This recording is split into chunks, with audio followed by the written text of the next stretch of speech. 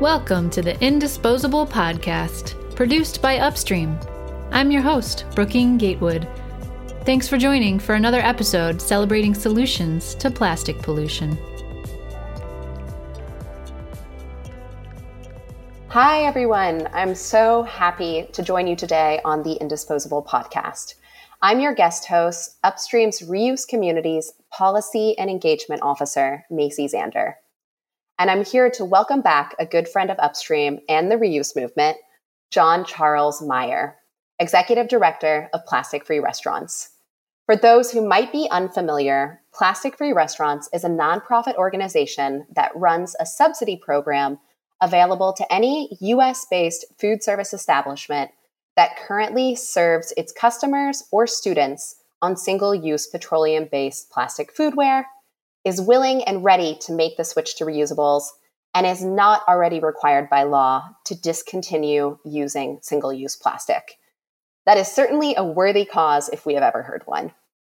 When we first chatted with John Charles, things were just getting going after the COVID lockdowns, and momentum around reuse and reuse policy has really taken off since then. We wanted to reconnect with him to see what lessons he's learned in working with schools and restaurants, what trends he's seeing, and how we can all work together to move reuse forward. So welcome back to the show, John Charles. We're glad to have you back on. Thanks. Thank you very much. I'm happy to be here. Great.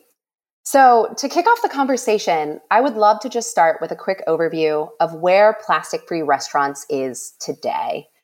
Last time we had spoke on the podcast, you had helped about 60 locations transition to reuse, removing 6 million pieces of plastic from the waste stream. Where are you at in terms of your impact now? We have now done 103 locations in 10 states. That includes 66 restaurants, 34 schools, one zoo, one soup kitchen, and one Meals on Wheels kitchen. And again, in 10 states. So, and we've got conversations going with maybe another 25 or 30 schools in about 7 or 8 different districts around the country where we anticipate we'll be working with them again pretty soon, but we're not quite there yet. That is really impressive. And I have to just ask, which zoo is it? It's the cafe at the Topeka, Kansas Zoo. That's great. We love that. That's wonderful. So it seems like there's been a lot of expansion in the past year or so. Not quite as much as we'd like. I mean, 60 to 100 is a nice jump, but I think we would have liked to have been at 150, 200 at this point. Like I said, we've got a lot of conversations going with schools and in some cases entire districts. And also a couple of the figures that I just threw at you were included school districts where we've done, for example, 2 schools in Ithaca, New York, and there are 10 more lined up to adopt reusables over the coming 6 months. So that includes the 2, not the remaining 8. There's definitely a lot more on the horizon. We're making good strides, but you always want to be doing better than you are, right? Right, of course. Still impressive to see that you have such a strong pipeline coming down the road. And that actually is a great segue because I know that in the last podcast, you had sounded like schools were feeling like the place that you thought would be the best to spend your energy. How has that played out? And it does seem like, as you just laid out, that you're working with a lot of schools these days. Are there any particular stories from the field that you would like to share with our listeners? I may very well have said this a year ago. I don't remember off the top of my head, but if I were to know 3 years ago what I know now, I would have called this Plastic Free Schools, and that would have been our sole focus. They are better targets. They are more closed circles. There's no takeout and delivery to contend with, and they're much more impressionable audiences. A 7-year-old is going to change his or her dining habits much faster and much more easily, malleably than a downtown commuter buying lunch. But we're Plastic Free Restaurants. We're going to continue to do restaurants. We love doing restaurants. It's just that schools are a fantastic target and have been a really good win for us so far. Maybe the biggest win with schools in the last 6 months has been the extent to which they're finding us. Word of mouth is definitely getting around. We're making our best efforts at outreach, whether that's through media and press or through talks I've given to some interest groups, school nutrition director groups and government agencies and nonprofits and stuff like that. But to a large degree, a lot of the schools that we've done in the last 6 months have found us. We have now a subsidy intake portal on our website where someone can reach out to us directly and give us 95% of the information that we're going to need from them in order to actually be able to give them a subsidy. And that portal is starting to work, and that's been great. A few examples of stuff that we've done recently. We've done stainless steel trays at Fremont and Alameda, California schools, the same trays in Carson City, Nevada, sporks at 2 schools in Ithaca, New York, which I think I mentioned earlier. And we've got 8 or 10 more schools in that district lined up to roll those out in the next 6 months. Stainless steel cups in Brooklyn, New York at PS 15. We did our first Meals on Wheels in Prairie du Chien, Wisconsin. Unfortunately, the rare occasion when we're subsidizing reusable plastic because Meals on Wheels volunteers can't handle that weight of stainless steel, unfortunately. And we offer a much lesser subsidy in those circumstances. We don't offer nearly as generous a subsidy for reusable things that are not stainless steel. But it was nice, nonetheless, to get our first Meals on Wheels on the books. We did a soup kitchen in Newark, New Jersey, which has not actually rolled out yet. They're going to do that in early 2024, but all the stuff has been purchased. All the invoices have been vetted. Everything's ready to go. They're just moving into a new space at the beginning of the year, so they didn't want to bother with the reusables until they got to that. And we've done another 15 restaurants this year, most of them through Rethink Disposable, our partner nonprofit. Yeah, I want to also go back to, as well, conversations that we've had with you and a few of the networks that Upstream hosts, but also on the last podcast, you had shared a couple of lessons that you had learned regarding businesses and how they can be daunted by switching to reuse because of the initial financial hurdle and the idea of having to impose change into a system they were already accustomed to running in a certain way. Do you feel like there's been any updates to that mindset?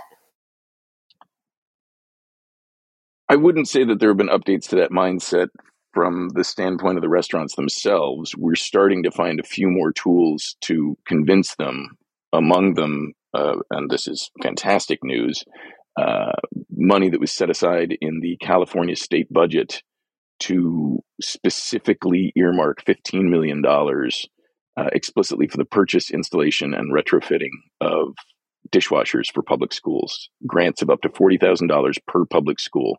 This just passed the California legislature a couple months ago and was actually championed by 2 parents, mothers in my hometown, Glendale, California, where I live now. More or less without our input. We were only peripherally involved in what they were doing. They deserve all the credit for it, but they got it through the legislature and it's been signed. So that's $15 million available to California schools to put in dishwashers. And that is the single biggest hurdle for schools that don't already have that infrastructure or that don't have, an infrastructure that keeps pace with the number of students that they serve. We're also starting to find some ways to price out options that allow for easier transitions for businesses. We made a huge pitch in concert with Ahimsa, a stainless steel manufacturer that we work with that's based in Indiana. We made a pitch to a major sports arena, major league sports arena. I'm not going to say which one, but we figured out a way to demonstrate to them that they could not only break even within 10 months on what was probably going to be a $1 million capital expenditure on dishwashers and dishwashing infrastructure in their 23 cafes, but that they would actually be making money after those 10 months. It would be a revenue source. And the way we did that was to say, okay, prices at these places are relatively elevated already. Add $1.25 to the price of every single beverage you serve, all of which will be served in stainless steel, and hire 10 staff members at little kiosks dotted around the arena who are literally handing out $1 bills for every single cup that gets returned. The few cups that don't get returned, and there won't be many, so there won't be nearly the same kind of cleanup that the staff has to deal with after a game or a concert. But the cups that don't get returned, you're pocketing $1.25 on. The ones that do get returned, you're pocketing 25 cents on, which covers the cost of the kiosks and the additional staff and the additional labor of, carting them around. And again, showing them that they had to install 23 dishwashers and 23 cafes that was going to cost close to $1 million, they nonetheless would make that money back in 10 months. So there are some clever pricing and return incentive programs that we're trying to roll out and put out there that make this an easier choice for some organizations. That's huge. I think once that project has rolled out, I can imagine a lot of our listeners and a lot of folks just in the reuse circular economy movement probably being very eager to hear more about that and figuring out ways that we can replicate that in other places around the country. That's great. I would love to have that anchor one done so that we can start demonstrating it to others, because once one of them does it, I think it'll be attractive and interesting, intriguing to a lot more of them. Yeah, no, I think that's great. Yeah, I'm impressed by just the amount of different businesses and the variety of businesses that you all are working with now. I think that's really exciting. And in terms of other updates to plastic-free restaurants, we've heard that you all recently became environmental partners of the 1% for the Planet initiative. Can you tell our listeners a little bit more about that and what exactly that means? We're very excited about this. 1% for the Planet has been around for 15 or 20 years, was co-founded by the owner or founder of Patagonia. And it's an amazing organization that has gotten businesses around the world, I believe something like 6,000 businesses, ranging from massive multinational corporations all the way down to, barbershops and mom and pop restaurants, that have promised to donate a minimum of 1% of their annual profits to environmental charities. And it is an approved list of environmental charities that 1% for the Planet vets and maintains. They get really aggressive with their follow-up with these businesses. They force them to verify that they have actually donated more than 1% of their profits every year. They examine their books, and in order to become a business member, you have to agree to open up your finances and show them that you are indeed doing what you're promising to do. And if you don't follow through or don't send those books, then they kick you off the list. We just joined as environmental partners, which means we are one of the approved charities. And I'm happy to report that in just the 2 months that we've been on the list, we've already landed our first 2 corporate sponsors from that list. One of which was a conversation we already had going before we became environmental partners, but the other of which came about entirely because we've been added to the list. So that feels great, and I'm hoping that it will continue. That is wonderful news. Congratulations. Thanks. That's really great. Yeah, so obviously a lot of exciting things happening with plastic-free restaurants. And I'm curious if we could just take a step back and reflect on the years that you all have been operating. What are some of the biggest lessons that you're thinking about as we quickly enter 2024? I would say there have definitely been 2023 lessons, but the lessons we've learned since we opened our doors writ large are A, that giving away free money is harder than you would think, and B, that the cost of the reusables is not actually the number one hurdle. The number one hurdle is fear of change. The number 2 hurdle is lack of dishwashing infrastructure. And so we're working on ways to overcome those first 2 hurdles, because our MO is the money itself, is the reducing that financial hurdle. Lessons from this year have basically revolved around how to streamline our own operations, how to delegate authority and make better use of my board of directors, who are all fantastic people who've gone on an amazing ride with me for the last 3 years, but who I don't think I was using to their fullest potential until recently. Earlier this year, we got 6 weeks of pro bono consulting work from the Boston Consulting Group, which was amazing. And they kind of sat me down and said, okay, you need to start asking other people to do more of what you're doing. And here are some of the ways in which we think you could be doing that. And a lot of that fell on the board. And so we have much more active committees now than we had before, working on fundraising, grants, PR and media, governance. They're meeting on a regular basis. They're coming up with fantastic ideas, which I'm now able to implement because they're doing a lot of the sort of research and grunt and idea work behind it. And we've streamlined things also within our website and within our processes. I mentioned the subsidy intake portal that we recently adopted about 6 months ago. that's brand new. And that was, again, a recommendation of BCG's to remove things from email and put them into sort of put the onus a little bit more on the subsidy applicant in the beginning, and ask all of the questions that we need answers to up front, so that it's not so much of a back and forth.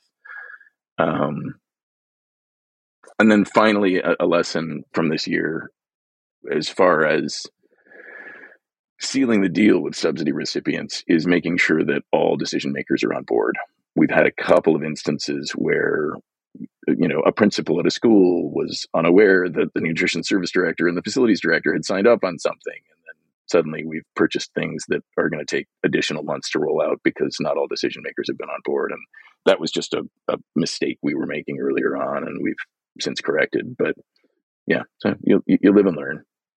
Live and learn. Yeah, definitely.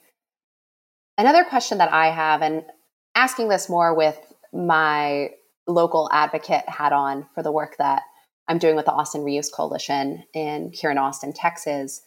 But what would be your advice to advocates on the ground that are trying to engage schools in their area, businesses in their area, to look at plastic-free restaurants and to take the plunge and get involved with the program that you all have set up?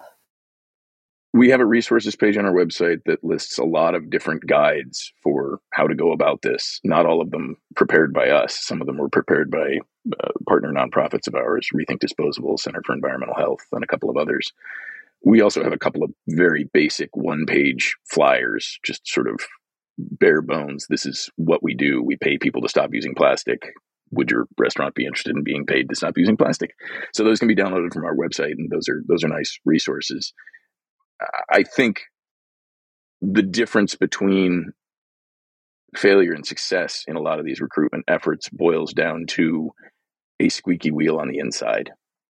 If it's just you, the advocate, the volunteer, the go-getter who's walking into a restaurant or walking into a school and saying, hey, you should do this because of environmental concerns and health concerns and trash and because it's the right thing to do, you may just get eyes glazed over and deaf ears. But if you walk into that restaurant or that school and you find one person, not even necessarily all that high up the food chain, food service directors, nutrition service directors at schools are an excellent place to start. And sometimes at a restaurant, it can be an employee. It can be a bartender or a waiter who feels the same way. That squeaky wheel can make all the difference, because they're just more likely to listen to their own people or their own employees or their own customers, for that matter, than they are a crusader.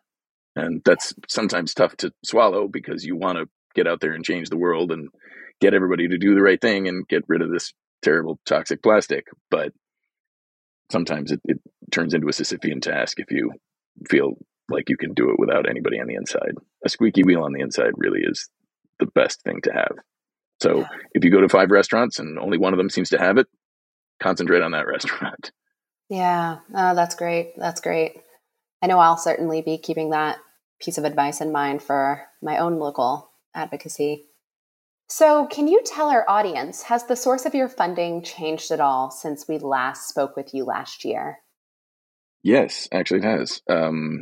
We've gotten a lot better about grant applications and outreach to foundations, and that has borne some fruit. But perhaps more excitingly, we are honing our skills at reaching out to potential corporate supporters. And part and parcel of that has been developing a strategy of offering hyper-local impact.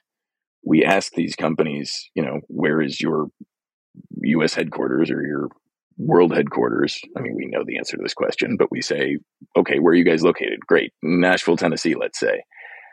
Can you give us a list of the 5 or 10 or 50 public schools that your employees' children attend? We'll tackle those schools.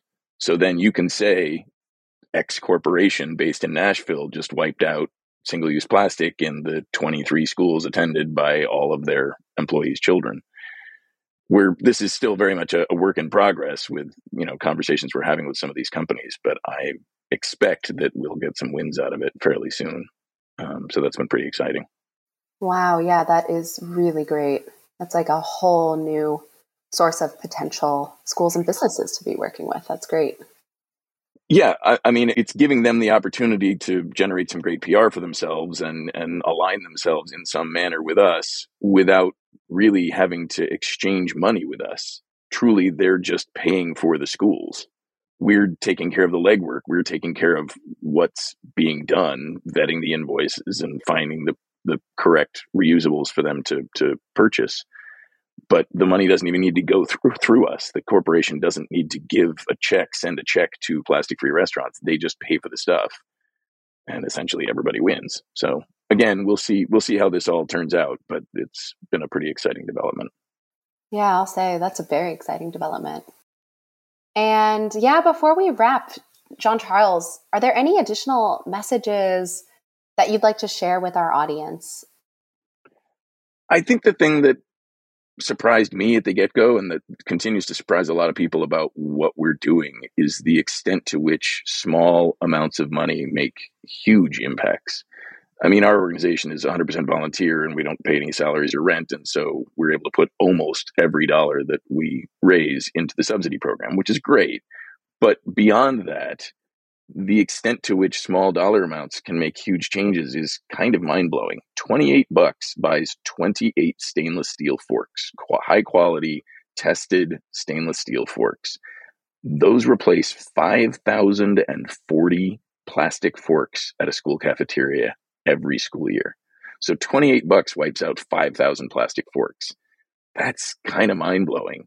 $63 wipes out 5,000 plastic cups. $135 flips a small takeout counter or a restaurant with a small dine-in area. And $3,700 will take care of stainless steel forks, spoons, cups, and trays at a 400 lunch per day public school. Incredible. $3,700. Wow. That really puts things in perspective, doesn't it? What we've done so far, the 9 million pieces of plastic that we've eliminated in our first 3 years, comes from roughly $80,000 of expense. We're not a nonprofit spending millions and millions of dollars. We aspire to get to that point. We aspire to be flipping hundreds of schools a year instead of dozens. But thus far, 80,000 spent, 9 million pieces of plastic eliminated. It doesn't take a lot. Right. That's incredible. Well, Jean-Charles, where can folks that are curious to learn more or interested in applying for subsidies, how can they contact you? Where can they find you all? Sure. Subsidy applicants can go to plasticfreerestaurants.org/subsidy. Donors can go to plasticfreerestaurants.org/donate. And as I mentioned earlier, there are lots of other resources on our website for schools, for restaurants, for volunteers, for event planners, for consumers. So please check those out as well. Great. And for subsidy applicants, I guess I should say, the only other thing to note is that the subsidy application is 95% of the work that you'll need to do. The only thing you have to prepare before you dive into our subsidy application is gathering 3 months of invoices for the single-use plastic that you currently use. You'll need to upload those as part of the survey. But once you've done that and answered the questions in the survey, you're 95% of the way there. That's great. So when we all end this conversation, we know where to go. Right. what our homework is to do. Great. Well, Jean-Charles, thank you so much for your time and just the leadership that you provide to the reuse movement through Plastic-Free Restaurants. I know that we're huge fans of y'all's and very much appreciate the work y'all are doing. So thank you for hopping back on the podcast with us today. Thanks for having us again.